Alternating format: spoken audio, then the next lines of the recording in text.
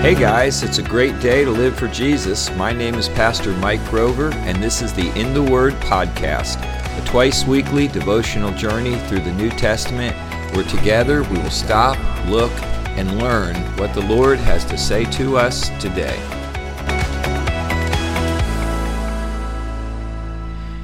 In the Word today, we are in Matthew chapter number 2, and Matthew chapter number 2 picks up right where Matthew 1 left off. At the end of Matthew chapter 1, it mentions the birth of Christ by Mary, and here in chapter 2, it picks up after Jesus has already been born. In verse 1, it says, "Now when Jesus was born in Bethlehem of Judea, in the days of Herod the king, behold, there came wise men from the east to Jerusalem, saying, Where is he that is born King of the Jews? For we've seen his star in the east, and we've come to worship him. When Herod the king had heard these things, he was troubled, and all Jerusalem with him. And when he had gathered all the chief priests and scribes of the people together, he demanded of them where Christ should be born. And they said to him, In Bethlehem of Judea, for thus it is written by the prophet, And you, Bethlehem, in the land of Judah, are not the least among the princes of Judah, for out of you shall come a governor that shall rule my people, Israel. Then Herod, when he privately called the wise men, inquired of them diligently what time the star appeared.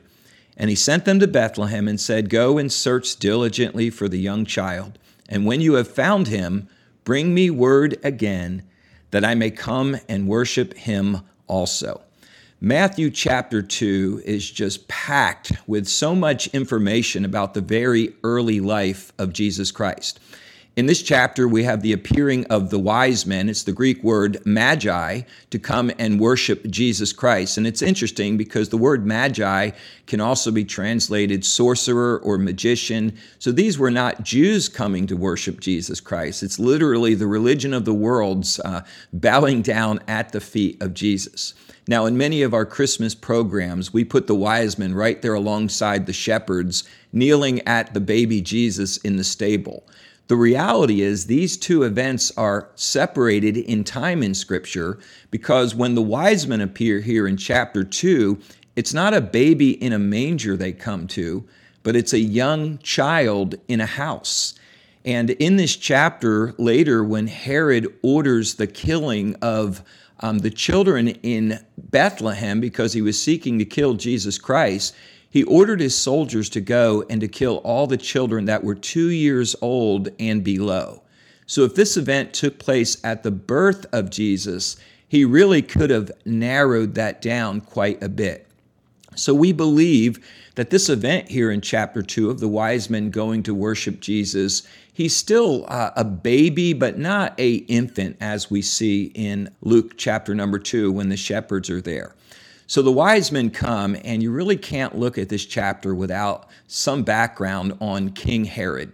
King Herod, also known as Herod the Great in history, was a brilliant military strategist and builder and architect. And he built some incredible cities and monuments there in Israel. One of them would have been the Great Temple. But Herod was also a very wicked and paranoid man. Herod was not a Jew. He was an Edomite or an Idumean, and he really gained leadership over the Jews through military conquest and really underneath the Romans' authority. And so Herod comes to the throne as a hated outsider of the Jews, and he always felt threatened. He felt so threatened that he had one of his 10 wives, Mariamne, murdered. He had 3 of his sons put to death because he felt threatened by them. Now, he wanted to be loved and accepted by the Jews, and so probably his greatest feat was when he had the temple rebuilt, known as Herod's Temple. And he did this to really gain the favor of the Jews, but it didn't happen.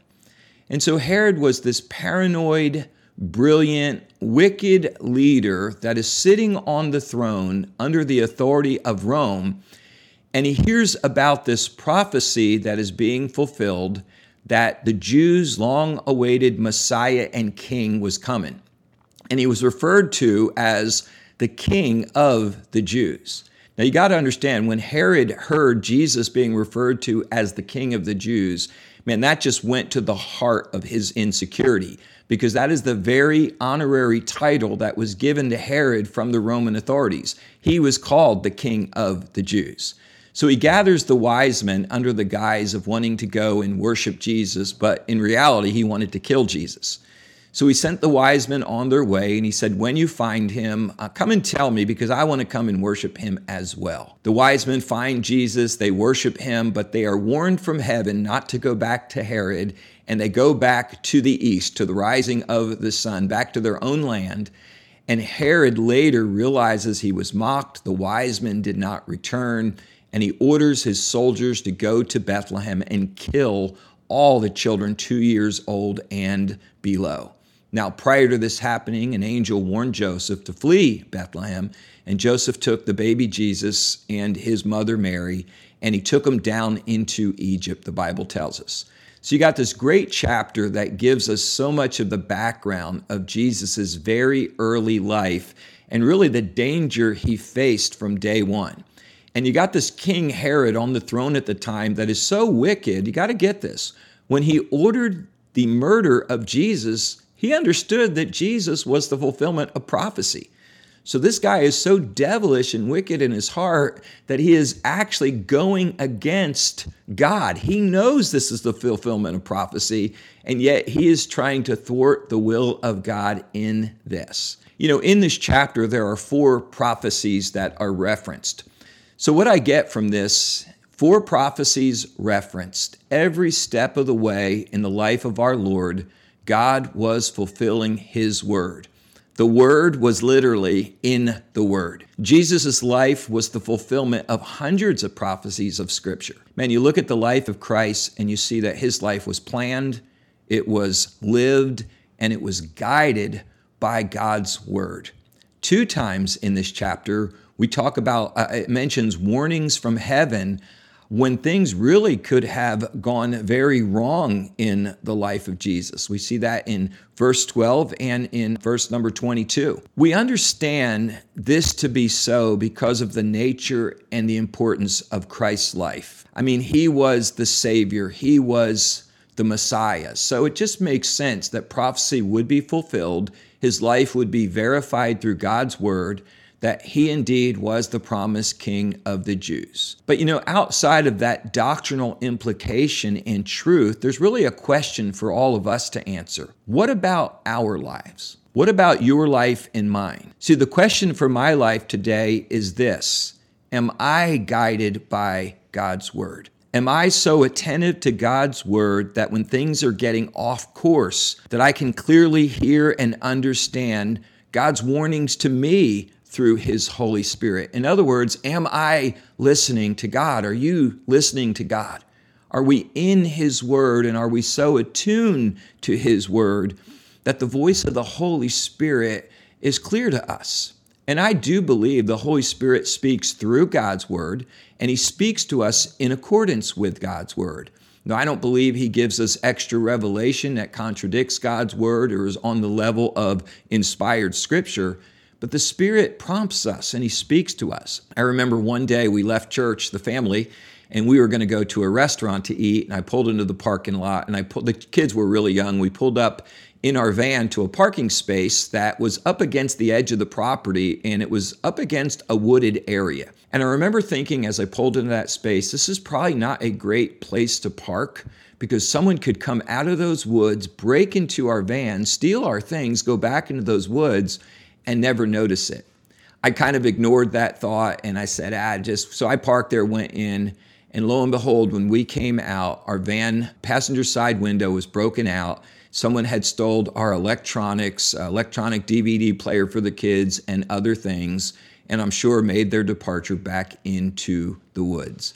I believe with all my heart that that was the Holy Spirit prompting me and telling me not to park there, but I just did not listen to him. From that experience and other experiences, I've learned in my life, when I am in the Word of God and I am walking in fellowship with the Lord, I need to listen to those kinds of promptings.